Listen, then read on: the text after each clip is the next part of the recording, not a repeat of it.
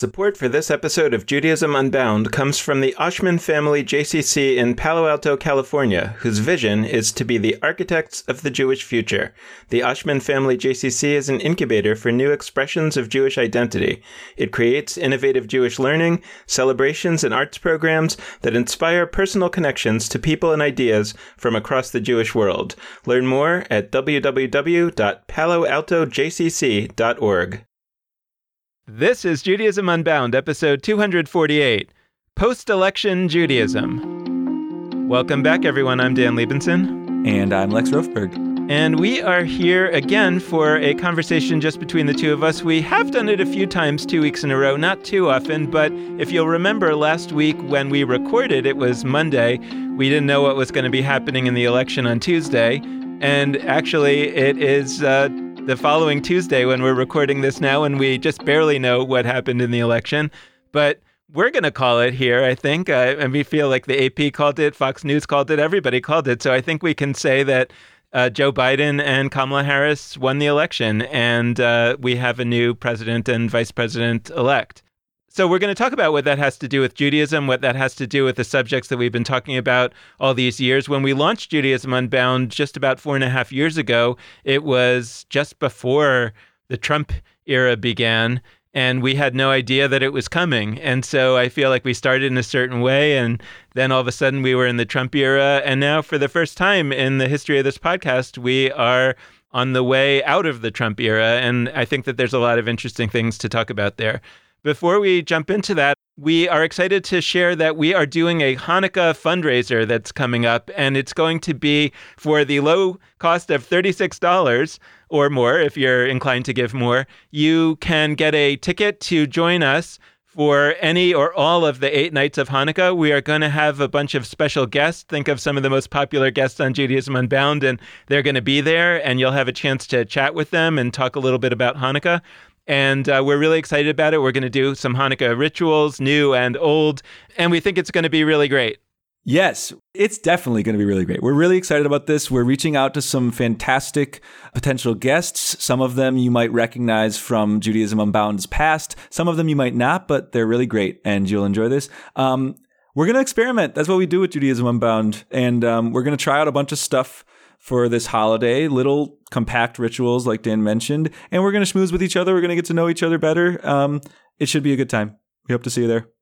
So if you already feel like you're part of the Judaism Unbound community and you really want to feel that even more powerfully on an actual Jewish holiday, please come join us. We are doing it as a fundraiser just because a lot of people like to give their end-of-year fundraising in December, and a lot of people think about Hanukkah and the end of the year, the end of the tax year is a good time to give a donation. So we hope that it's a price point that is not too high and that everybody will be able to participate. Let us know if you're not, and we'll work something out if you want to attend. But we really hope that people will support us. If you've been listening to Judaism Unbound all these years, we would be really, really grateful. And the way that you can find this and find out how to do it is to go to www.geltraiser.com, GELTRAISER.com. And you can also just go to the Judaism Unbound homepage and there'll be a button there, or the Jewish Live homepage and there'll be a button there. But it is our Hanukkah Geltraiser. For those who don't know, Gelt is the Yiddish word for money. So it is the Hanukkah Geltraiser that we're doing this year, and we're really excited about it, and we hope that you all will join us. By the way, you don't have to come every night. You can come when it's convenient for you, and there'll be recordings, so you'll be able to see the ones that you missed if you do miss them. All right, so Lex, let's talk election. Let's talk about the aftermath of the election, the meaning of the election for Judaism, the meaning of Judaism for the election. What are you thinking about? Oh my gosh, so many things. 2 starting points maybe. The first thing I'd say is I don't know that Judaism immediately automatically changed once this election was called. And I'm saying that not because I think you disagree with that, but because I think what needs to be said is this election, from your perspective, from my perspective, is a really important prerequisite to doing a bunch of good things for our society. There are a bunch of ways that our society cannot improve and cannot be a justice-driven place under a Trump presidency. And my perspective is that this kind of administration under Biden and Harris is one where potentially we can do a lot of good work. What I want to say is, like, we haven't yet. We have to do the work of getting policies through, of pushing to ensure society really does improve under this more justice-driven kind of administration. So that's number one. The second thing is, at the same time, Judaism has the potential to deeply change as a result of this, at least in terms of what Judaism is being channeled to do in this country. So I think lots of Jewish institutions, especially the ones we're aligned with in the Jewish universe, the last 4 years have been a set of years of resistance, of making sure terrible things do not happen as terribly as they could. And we could look back at that and ask how well we did. I think in certain ways, the Jewish ecosystem stood up really well in the 4 years of Donald Trump's presidency. In other ways, I think we still have a ton of work to do. By the way, what I've seen numbers-wise is that certain components of American Jews actually supported Trump more this time than last time, which I think should make all of us concerned and all of us look inward. But I'm bringing up basically a tension, and you're probably hearing it in my voice, which is that on the one hand, everything has changed, and we have a fundamentally different society to work with and a fundamentally different set of potential goals that we can achieve together. And when I say together, I don't just mean Jews. I mean roughly progressives, justice-driven people. At the same time, nothing has changed yet. We really have to do that work. And I want us to be really careful not to get complacent and assume that we can sort of rest now.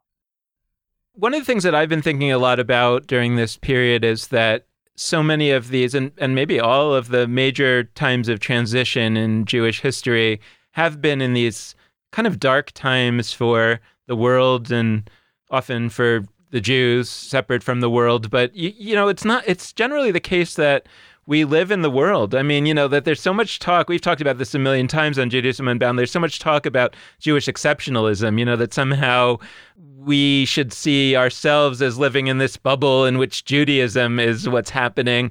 But that's never been the way that it's been, that it's always been that Judaism and the Jews are in and are sort of, it's like riding on a wave. It's like, you're riding the rest of what's going on in society. And the question is, how do you react to it?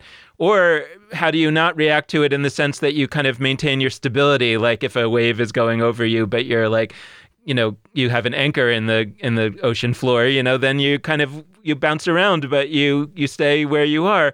Whatever metaphor you want to take, the idea that we have been living through and we continue to live through this incredibly destabilizing time in the history of Western democracy, I would say that continues. I think it's really clear from the election. I mean, I think a lot of us believed, maybe it was wishful thinking and maybe it was a polling error, right? But there was some sense that there was a repudiation of Donald Trump that was about to happen. And then, by the way, I think it would still be all the same. Like we would still be in this incredibly unstable time, and yet we would have believed in some way that repudiation came, and therefore maybe we would have let our guard down. So I go to Judaism to see where we have many warnings in our history about certain kinds of kings that we should be particularly afraid of. And so for me, it's the concerning thing is not that Republicans got a lot of votes or Democrats got a lot of votes. It's that Donald Trump was not repudiated the way that I would wish that a figure like that I'll be honest, I was not optimistic that there would be a kind of repudiation that you're talking about. I was not optimistic that there would be like a massive electoral victory nationwide, that there would be like, I don't know, a 10% popular vote swing to Biden and Harris. Like, I didn't think that was going to happen. I think what that brings up for me, and this, I'm going to bring back the Judaism piece too. Like, I actually have a similar relationship to the concept of America. And I'm using concept intentionally. I have a similar relationship to the concept of America that I have to the concept of Judaism. And I think that I look around and I actually think for a lot of people, their approaches are different. For some people, so my approach to the concept of America is I actually see America as kind of a neutral thing. I'm not somebody who thinks America has been exceptional in history. I don't think America is like this beacon of freedom and equality and all these, in my view, platitudes that we apply to it. I think America, in all sorts of ways, measurably, has caused a ton of harm to a ton of people, both in America and outside, beyond America, for a very, very long time. And I also think that America has done a really large number of very important good things. And so for me, I look at the concept of America and it's like, okay, it's potentially that this society I'm part of can potentially be great. And potentially it could be really terrible. And so we have a lot of agency over what America is at that point. And so I actually don't spend a lot of time talking about like American values, like America stands for X. I don't think America stands for anything eternally. I think America stands for what we make it stand for. And I think that we could make it stand for justice and equality and all of the values we want, or we could lose. And the people who say America, is a Christian nation and it stands for whatever it stands for, who disagree with me, they're actually not wrong descriptively. I would like them to be wrong in the future. So that's number one. And listeners, you're probably sensing where I'm going. Like, I also feel that way around Judaism. I don't talk that much around like Judaism stands for X. Judaism is a religion that believes X. Jewish values dictate that I do it. Like an Orthodox Jew who voted for Trump and who thinks Judaism dictates all sorts of approaches to marginalized groups that are appalling to me, they're not wrong descriptively, in my view. I would like them to be a very small minority of Jews, both American Jews and Jews globally, but like Judaism is not like a defined value system that can only be utilized in one way. It is used in the ways that all of us use it. And so I think it's an important moment for us to think about what it is to have a relationship to something that is deep and a part of you. Because I actually am really like, it's not that I like sing the Reagan anthem, proud to be an American, God bless the USA. Like, I don't sing that all the time, but I acknowledge being an American is who I am and shapes how I think in so many ways. And I don't hate that about myself. I love Milwaukee, where I grew up. I love Rhode Island, where I live now. I even love Mississippi, where I lived for 2 years. Like, I love a lot of corners of this country. And my relationship to America isn't, wow, this thing is so great, I have to like defend those who criticize against those who criticize it. I am one of the ones who criticizes it. And similarly with Judaism, I think there's this weird thing where a lot of people with my orientation to America don't apply that to Judaism. They think, oh, America's a thing that I can have a complex relationship with. I can sort of have it be my identity, but I'm going to be out there in the protests for justice. With Judaism, I kind of want to defend it. I want to say like it's got good values. It's not neutral. It's got really good values. And these are things that like I kind of want us to back out and say Judaism is what we make it. And that's not dissing it. That's actually empowering us to be the ones that create the Judaisms that will be driven towards justice and will be enriching for us and will do all the things we want them to. I think that what I see in America and Judaism is a past in which certain values that I believe in have been put out there, especially movingly and especially strongly. And so I want to reach back into those past expressions and pull them forward, which I think sort of fundamentally feels more powerful to me and maybe on a certain level more authentic, which I understand is a problematic thing to say and even to believe. I don't know if it's right or if it's not right, but it feels like when you have a country or a religion or people, wisdom tradition that has carried a certain set of ideals with it over a long period of time, then there's like some extra oomph to say, I want to really raise up those ideals now and, like you say, going into the future, as opposed to if we were just like neutral, like we were just from New Jersey, like not to diss anybody from New Jersey, but like as far as I know, like New Jersey or, Illinois, where I'm from, or, Rhode Island, I don't know, maybe a little different, but where you're from. But I kind of feel like where I live, not where I'm originally from. Where you're right. I live in Illinois. But like the point is, like, I think that like I don't really think Illinois stands for something. Whereas I do have this feeling like America is supposed to stand for something, and like Judaism is supposed to stand for something. Now, I'm also not naive and totally agree that all kinds of horrible things have been done in the name of America, in the name of Judaism. And by the way, not wrongly so. I mean, they're wrong morally, but I mean, in other words, like I think the people who have done awful things in the name of America or in the name of Judaism have also based what they've done in things that are truly American or truly Jewish. So I'm agreeing with you in that I think that when you look backwards, you can see both good and bad stuff in the toolbox. But to me, somehow there's more, I don't know, is it more value, more ability, more likelihood of success, but maybe also more risk of failure when you're trying to do that versus if you're just taking something neutral like Illinois and just saying like, let's make Illinois stand for something. It's like, it just doesn't feel, it feels to me like there's more of a chance to do that with Judaism or with America than with Illinois, or, I know that you're going to be upset about this, but if I would say the Packers, like what do the Packers mean? What do they stand for? This is a great conversation because I will tell you, so I grew up in Wisconsin. To Wisconsinites, Illinois stands for stuff. I'm not saying that kindly. I'm saying that factually. I just heard on TikTok a phrase that I grew up with, and my wife and I were talking about it. I was like pop quizzing her about what this acronym stands for. There was a phrase used by this guy who does like stereotypical Wisconsin stuff where he referred to fibs. He referred to FIBs. We get to throw the explicit label on this episode now because that phrase stands for fucking Illinois bastards.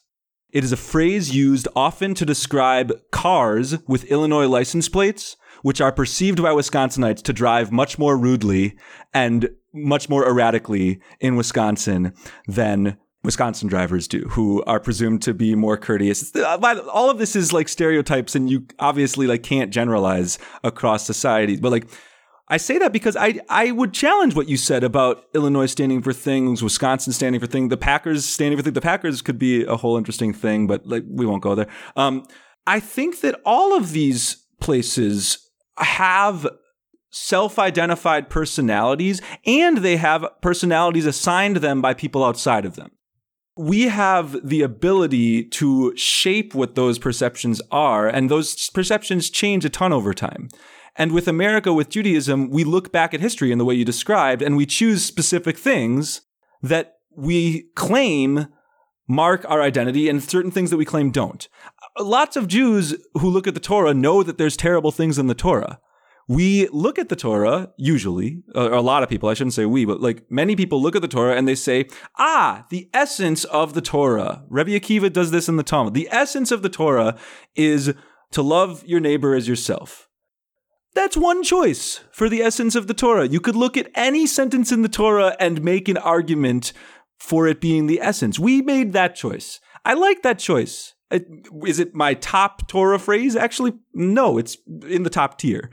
But we look back in American history similarly, and like we choose who we put on currency. We put Andrew Jackson on the $20 bill and not Harriet Tubman. That was, an issue a few years ago. Maybe now that we have a new president, that will be an issue once again, and we'll see a new person on the $20 bill. Now, is that the most important issue in the world? No. But what it reflects is we as a society have looked back on our history, and we have decided to place as a kind of physical monument, like on currency, a person who committed genocide, who engineered a genocide of Native Americans. We've decided to center that person on the $20 bill when we could have chosen any number of other people. And that opens up a set of questions. Like we should be thinking about how we do memory in both American society and Jewish society. And I don't think the answer is to just valorize everyone and like only pick the best people and say that's the essence of America. Like it wouldn't be better for us to say, the essence of America is Harriet Tubman, who is awesome. Like I'm all about Harriet Tubman. we need to be able to hold both sides of that equation. But I mean, like, yes, what you're saying is factually true. And I mean, I think in a way this is a running argument that we have, although I think we actually do fundamentally agree about it. What I'm trying to figure out, though, is like, let's say that I'm a person and I've misspent my youth, right? I've done a lot of bad things in my youth. I understand myself to be a moral person and a truth teller, right? And somebody says, "Oh, but when you were a teenager, you lied a lot," and like, yeah, but that's when I was a teenager, and now I want to, as an adult, I've decided to, go with the values that my father and mother always told me to tell the truth. And so now, from now on, I am a truth teller. Now, you can keep hitting me back with my misspent youth about when I was a liar when I was a teenager. But at some point, I think it's reasonable for me to say, but I've changed. I want to change, and I'm going forward in a new way. So in a sense, I'm suggesting that entities that we have some capacity to be idealistic about because there's something in its history that is positive, even as there is something in its history that is negative, that's different from a blank canvas, right? And maybe better, maybe worse. I'm not totally sure. But there's something that I find very moving. Like I've actually been watching the commercials for Reverend Warnock, who is running for one of the Georgia Senate seats. And he is the pastor in the Ebenezer Baptist Church, which was Martin Luther King's pulpit. And for good political reasons, he's making a lot of that. But I also think that it's real. That's real, and I think that Martin Luther King was somebody who, at least rhetorically, right, tried to call white America to its better angels and to say, these are principles that you white people put in the Constitution. I didn't put them there. And so once you put them there, then I'm going to call you to them and to say, hey, you're good. Like, these are your ideals. You're also bad. But I'm not going to look at you and say, because you did all these bad things, your future is to be bad. I'm going to look at you and say, you had a mixed bag in your past, and now I'm going to call you to the better angels of the things that you yourself said. And that's what I'm trying to sort of imagine, that both with America and with Judaism, that there ought to be some way to be able to reach back into the past for those positive things. Like when Rabbi Akiva said, love your neighbor as yourself, that's the great principle of the Torah. I agree with you that he was wrong factually, right? Meaning that or at the very least, he was not being fully honest, because that's one of the great principles. And some of the great principles are also like, you should kill all the Perizzites and the Jebusites and the whatever, and that he didn't say that was the greatest principle of the Torah. And he could have. I mean, there was nothing in the Torah that specifically said that love your neighbor as yourself is the greatest principle. So, but at the point at which he says, I am now founding a new version of Judaism because the temple was just destroyed. And in our new version of Judaism, the greatest principle that we're going to take from the Torah is love your neighbor as yourself. That is now factually becomes true for as long as people follow him, right? And I guess like what I'm trying to figure out is, what does it look like for America, for somebody to say, okay, well, we had this bad time just now. Well, but moving forward, we are going to love each other. We're going to be, Joe Biden says the people that voted for the other side, they're not our enemies. They're Americans. That doesn't mean that we can't condemn what they did. That doesn't mean that we can't continue to fight with them, but they're not our enemies. They're Americans, and that's the reality that he's trying to construct. And I think that the question is, can he do that, right? And ultimately, the question, when we say that we want to have a Judaism that fundamentally means justice, that means that we take the responsibilities that we have to save the earth, that means that every person is created in the image of God, and therefore we must be anti-racist in our very core, for example, that is what it will mean going forward. But it's somehow stronger to say, and we actually are building on values that we've had for a long time. I love that you brought up the Jebusites, Hittites thing, these groups that the Israelites are supposed to wipe out on their way into Canaan. I think we get off so easy sometimes as contemporary readers of Torah because of the fact that there are no Jebusites or Hittites or Amorites in our society. They're just like abstractions in our head. let's take a second and imagine there are actually Jebusites and Hittites and Amorites, real humans who live with us today. And they see this text. And it is clear over and over again in this text, both in Torah and then in Joshua, where like the actual thing happens where they go into Canaan. And it's very clear that these people are not good and that we are supposed to actually wipe them out. If we lived in a society like that and we approached the essence of Torah as love your neighbor as yourself, and we didn't proactively, directly upend those other parts and in relationship with those Jebusites and Hittites who would be real people, like actually say to them, like, we messed up. Mm-hmm. Not only did we mess up in the past, we get that we messed up in the past, and we're still, for thousands of years, we've been learning these texts and either skirting over those parts that caused harm to you, or like pretending they're good, pretending it's good to treat you like crap and to kill your ancestors. Like, if we operated in this happy-go-lucky land of the essence is love your neighbor as yourself, and we didn't confront that, that would be irredeemable. That would be really terrible. What I'm saying is, I think that when we approach American society, there's ways in which America has grown over time, and where, like, I like your sort of youthful analogy that, like, as a kid, there are things that America might have done poorly that it improved on. There's other ways that it's been doing the same old stuff. For sure. And I think part of that is that it's actually precisely because we feel the need to defend the origin story of America and the early leaders of America.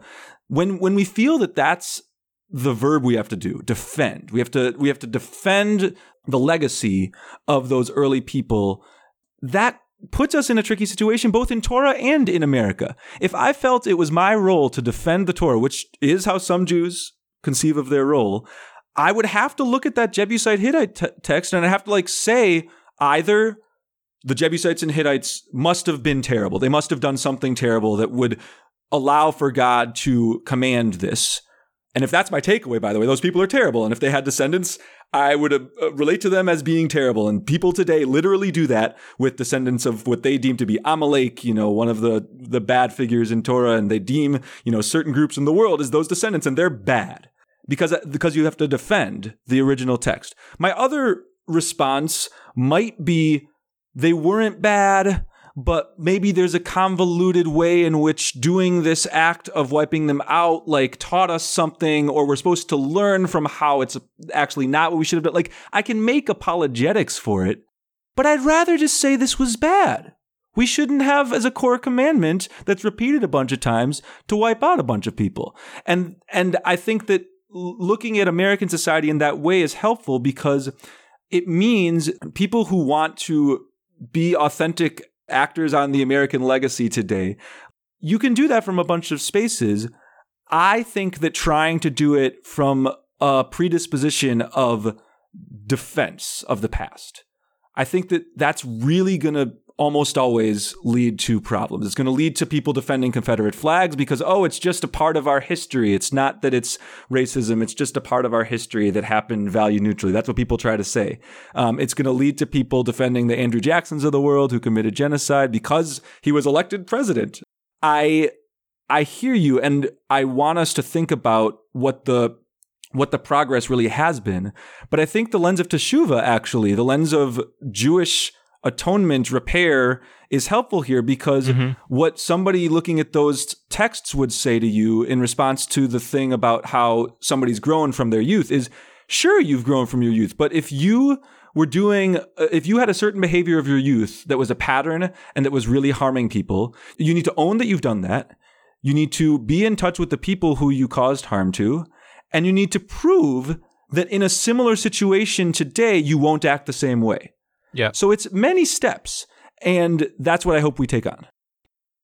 What I'm trying to look for is the enduring value of idealism, right? I'm trying to hold on to some notion that many Jews have a experience of ourselves as being in a part of a community of meaning. And what I'm looking for is to retain the idealism that says, I am part of a community of meaning. I want to continue to be part of a community of meaning. And some of how, not all, some of how I get the meaning of the community that I'm part of is through the maintenance of ideals that are old, that are ancient, that are traditional, whatever language you want to put on it. People actually, right again, thinking back to Ari Kelman and the survey work that he did about how people like the idea of tradition. They like the idea that they're carrying something forward. And yet, how do we also look in the rearview mirror and see all the horrible things? And I agree with you about teshuvah, about repentance. That's why I've advocated that we should continue to read the line on Yom Kippur about the anti-homosexuality line from the Torah, as well as all the other horrible lines from the Torah. I think that should be a practice for Yom Kippur, that we read all the terrible stuff and atone for it, and that actually sort of helps us move forward. I've talked about other psychological elements that you can't move forward until you've grieved for something that you've lost, and you can't move forward with idealism until you've repented for what you've done that was harmful. And by the way, this is where I think there's another connection, or what you haven't done, but you've tolerated. And so I think that actually helps us think a little bit about the next phase in America. And to me, it's a question of how Judaism, also how Christianity, how any religion, how any other tradition, let's say, other than the American tradition, such as it is, how it might come into play with the next era. Because I will say that I've been disappointed by Judaism and by Christianity and by many other organizations that might have claimed to have these strong moral traditions. I don't want to name them, but, various civic organizations, let's say, that have not, I think that have fallen down on the job in many respects. And by the way, I agree with you, like a lot of Jewish organizations have done amazingly well during this period, but others have fallen down, and certainly a lot of Christian organizations have fallen down, and other organizations have fallen down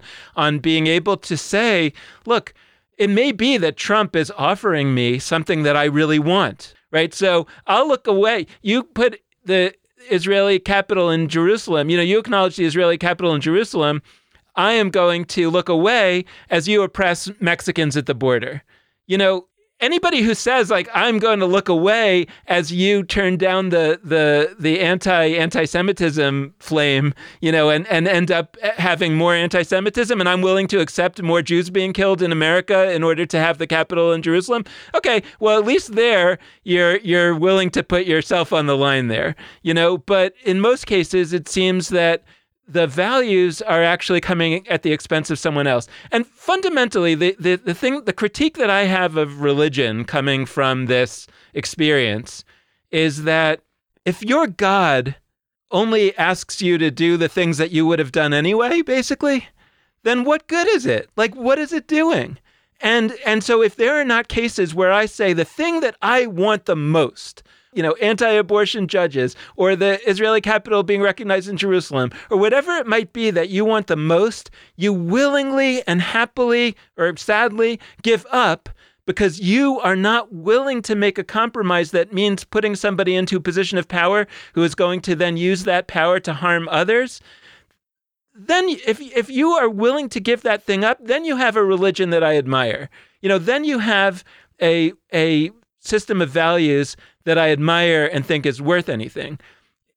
But if you're not willing to do that, and it seems that a lot of folks that are religious have gone along with, the most irreligious, most devoid of values person that we could imagine in our time in order to get those goodies. And that to me is a complete perversion of religion completely. So now my question is this. Let's say that those folks, they have to do some repentance, some tshuva, and hopefully something will happen. They will. We could talk about that later. But right now, I want to turn the attention to the other religious folks, the Jews that have not fallen down on the job, the Christians that have not fallen down on the job, and ask, what could we do now to kind of rise to this occasion? Like, what would it look like to look at the work of healing? And I say this very guardedly because I understand I'm not trying to say that we should give up on everything that we've been striving for. Absolutely not.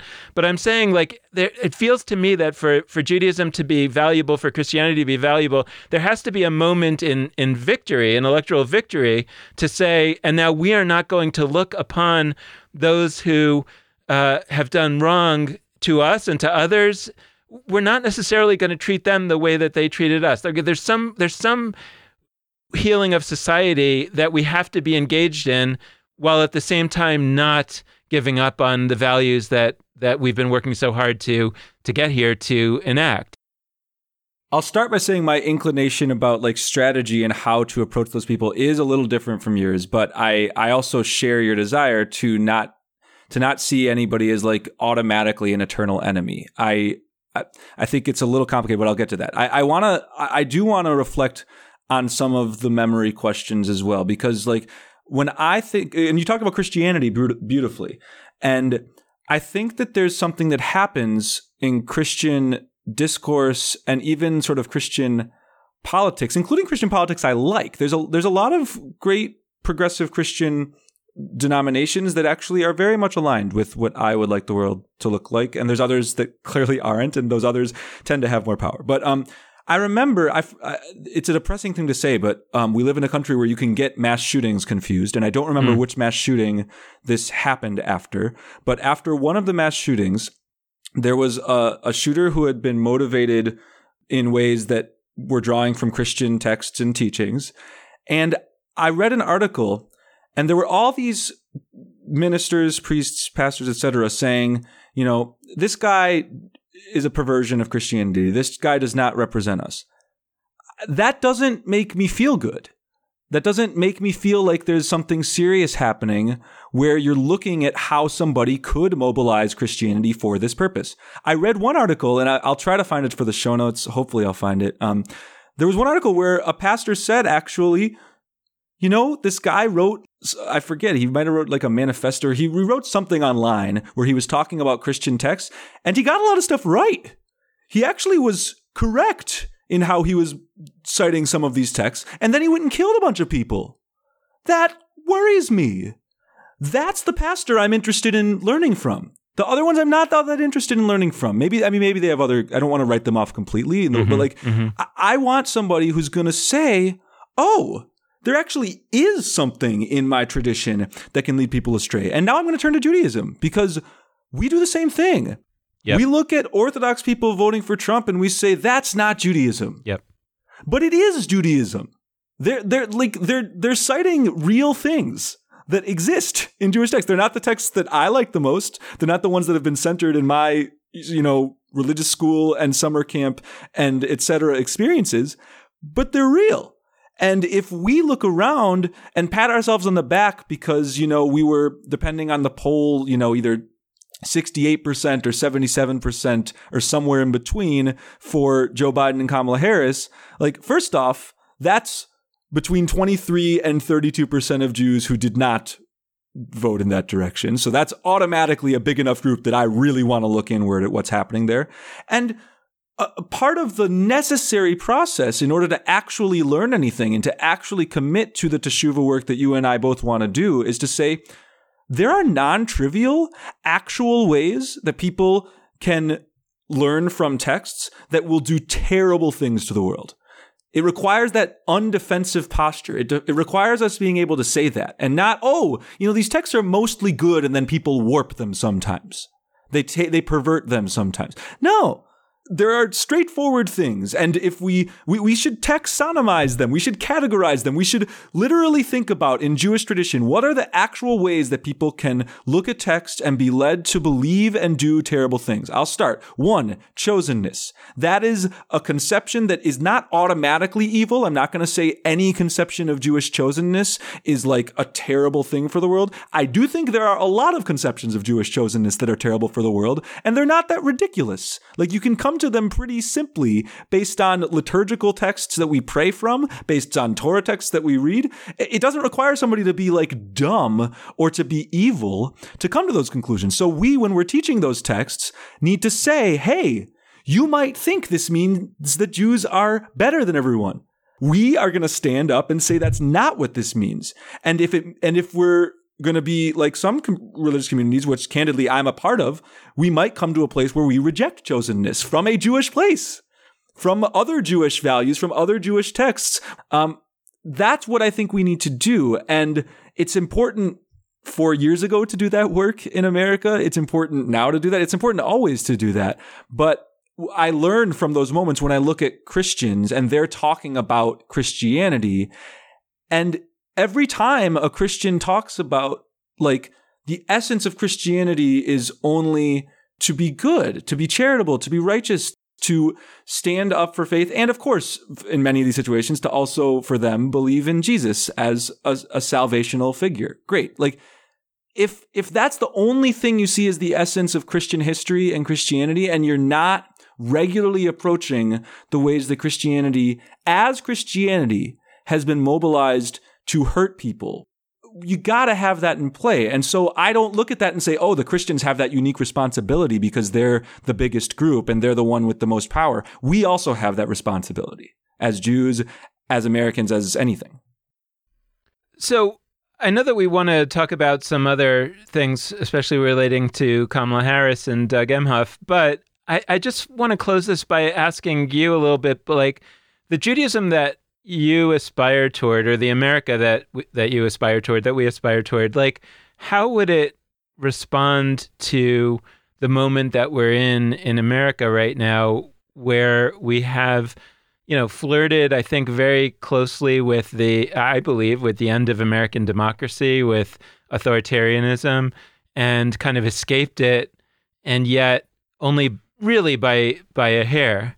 And I'm trying to sort of figure out both how a Jewish tradition and also like, an idealistic future, like you say, future America that I aspire toward, how would it respond to the fact that half of our fellow Americans either didn't see the stakes the way that I saw the stakes, and then all they did was, vote for some really bad policies and terrible ways to treat other people that I hate, but at least that they weren't, actually voting for the end of American democracy.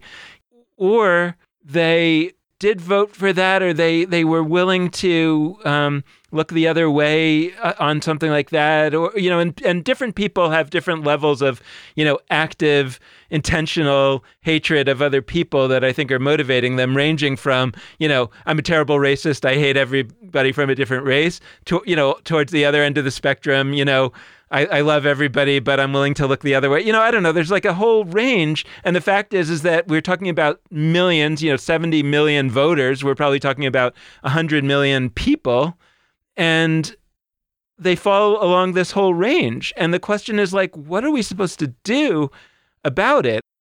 All of us want these folks to repent. Like we all want them to kind of get it and actively say I was wrong and repent, but like that's not going to happen. Yeah, so I do think there are a few concrete Jewish things from texts, teachings, whatever, that are worth mobilizing right now in American society for good. I'm thinking about a really almost always ignored section of the Mishnah that it's like a joke in some yeshiva settings. I mentioned to somebody once that I liked this text. It's called Horayot, and they responded like, nobody reads that one. Like this was like an Orthodox Jew who spent a lot of time in yeshiva settings and knew like lots of texts. Like, what are you doing with that one? This is an entire text. It's very specific.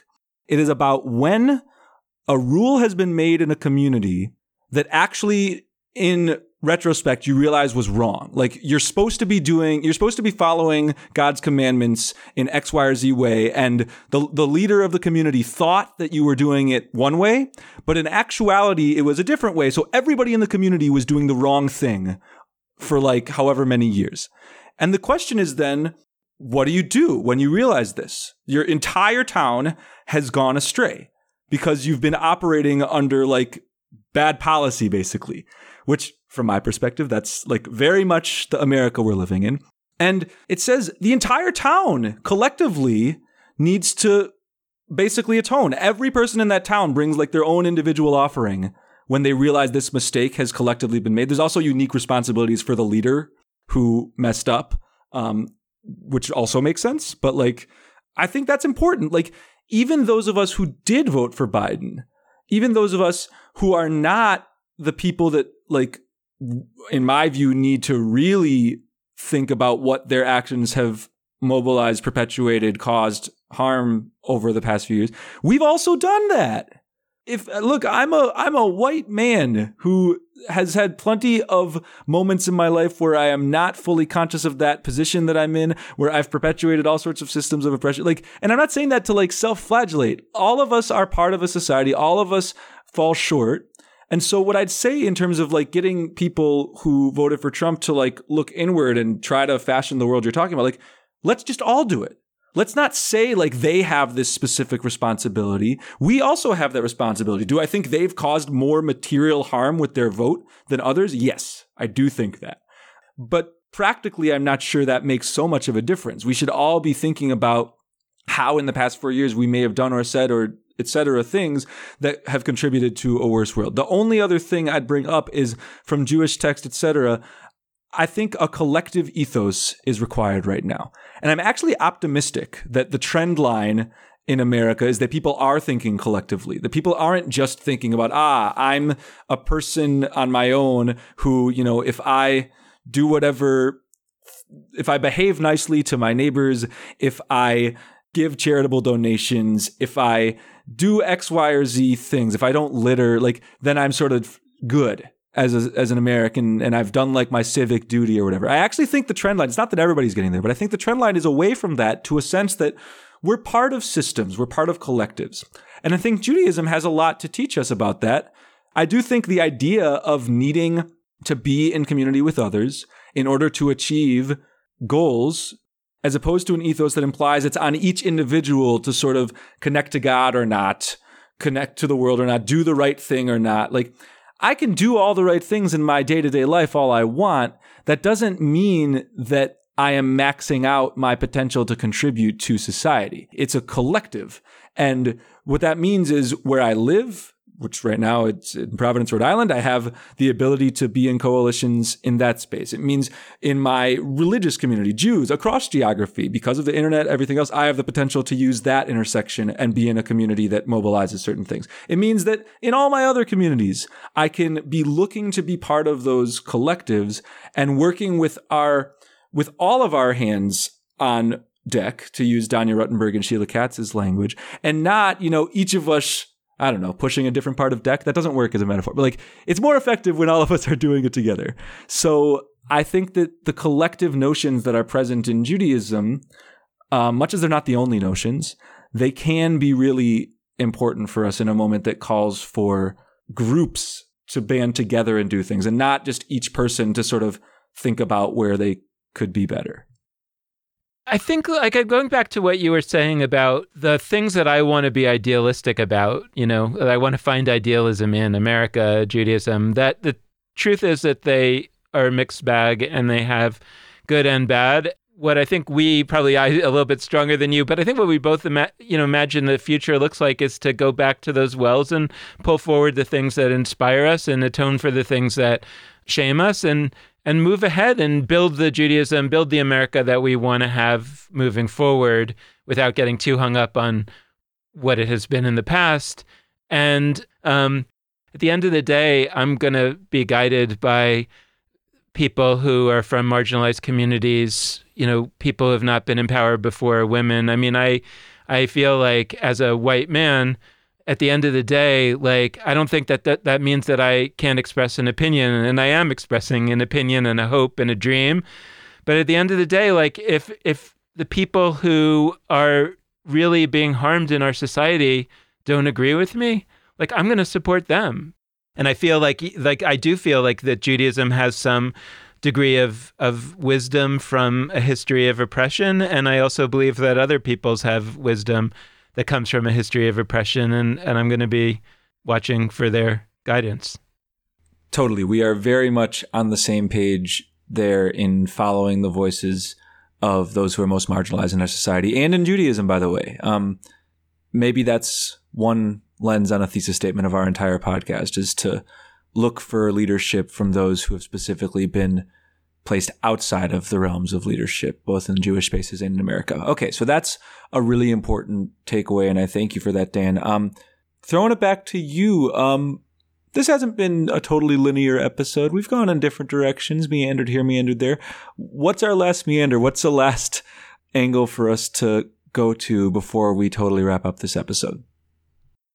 there is one thing that it's getting recognized, but a little bit is under the surface of some of this stuff. But we have the first woman and the first person of color to be a vice president, and in the history of America. And one thing, I think we've mentioned it publicly on the show, but I don't remember exactly. But we had originally intended to do this series on Judaism and women and feminism that we just concluded recently. We had originally intended to do that in January of 2017 to coincide with the first woman president that we expected was going to happen when we were doing our schedule in the fall of 2016. And that didn't happen, and it felt like that we had to talk more about some of the moral questions that were going to be at stake in a Trump presidency, and that's what we did in January of 2017. And then we sort of got back to that really important subject. And just before that, we had done a series on Jews of color and on Judaism and race. And so somehow the idea that now on the other end of that, sort of bookending that, we now have the first female vice president is very momentous. And that, too, is going to be something that will have an impact on the future that's in front of us. I loved what Kamala Harris said in her speech when she became the vice president-elect, where she said, "I'm the first woman to be a vice president, but I will not be the last, because now little girls will see me here." I'm not quoting, I'm paraphrasing. The little girls will see me here and they'll say, I can be vice president. And I think that's something for America. I think that's something for the world. And to the extent that we see some of those things in Judaism, I can't remember if I've told this story before, but there was a synagogue that I was a member of, and it had a woman rabbi, and she left. And then a male rabbi came, as the next rabbi of that synagogue. And there was a little girl who said to her mother, I didn't know a man could be a rabbi. Yeah, it is a momentous thing. Joy is good. I feel that joy. I also want to name some things specifically that have not been named specifically. Kamala Harris is the first person of Hindu descent who is in any position like this, vice president or president. We seem to not be saying that so much because we're talking about person of color, which we also need to talk about. But I don't know whether she sees herself as practicing Hinduism, but this is a person who has a Sanskrit name. Kamala means lotus in Sanskrit. I saw an article that people in the town that her grandparents are from in India were just rejoicing in the streets and had like posters of her. Like, this matters to people who can look at Kamala Harris and say, even though, and maybe especially because she's not only Hindu, but people who can look and say that can happen. So there was another article I read that said, hey, look, this often comes through when you're talking about young kids and what they see. Like, there was a mother who said to her daughter, like, look, she looks like us. That matters. It's not the only thing that matters. Representation isn't everything, but it is something. So that's worth naming. And it's the first tri-faith household to touch the White House, or where do they live? The observatory down the road, wherever the vice presidential family lives. But like, there's a 3-faith household with a household that has a relationship to Judaism, to Hinduism, and Christianity that is, second in power in the country. That's a huge signal to, and nobody's talking about it that much, which maybe that's the story. That's actually common enough that that's not such a huge deal to be talking about. We're talking about other things that are important about this representation. So all of this is worth having joy. That's a good note to end on. Thank you all for listening to this one. I know this is 2 consecutive Dan and Lex episodes. We're going to be moving away from just our voices. Don't you fear. Hopefully you've liked these anyway, but we'll be on to a unit of episodes where we're continuing conversations about Jewish philanthropy. And just as a reminder on that philanthropic front, to what Dan said on the top of the episode, is that we've got our Hanukkah fundraiser coming up, our Geltraiser, geltraiser.com. And it's going to be fun. It's going to be 8 nights of experiments and maybe some ridiculousness and learning. Head to geltraiser.com. You can participate with that $36 gift, and we'll see you in December. So thank you so much for listening. We love when you're in touch with us. There's our email addresses, dan@judaismunbound.com or lex@judaismunbound.com, and then all of our social media, Facebook, Instagram, Twitter, etc. Thank you so much for your support, whether this is your first episode or your 248th. With that, this has been Judaism Unbound.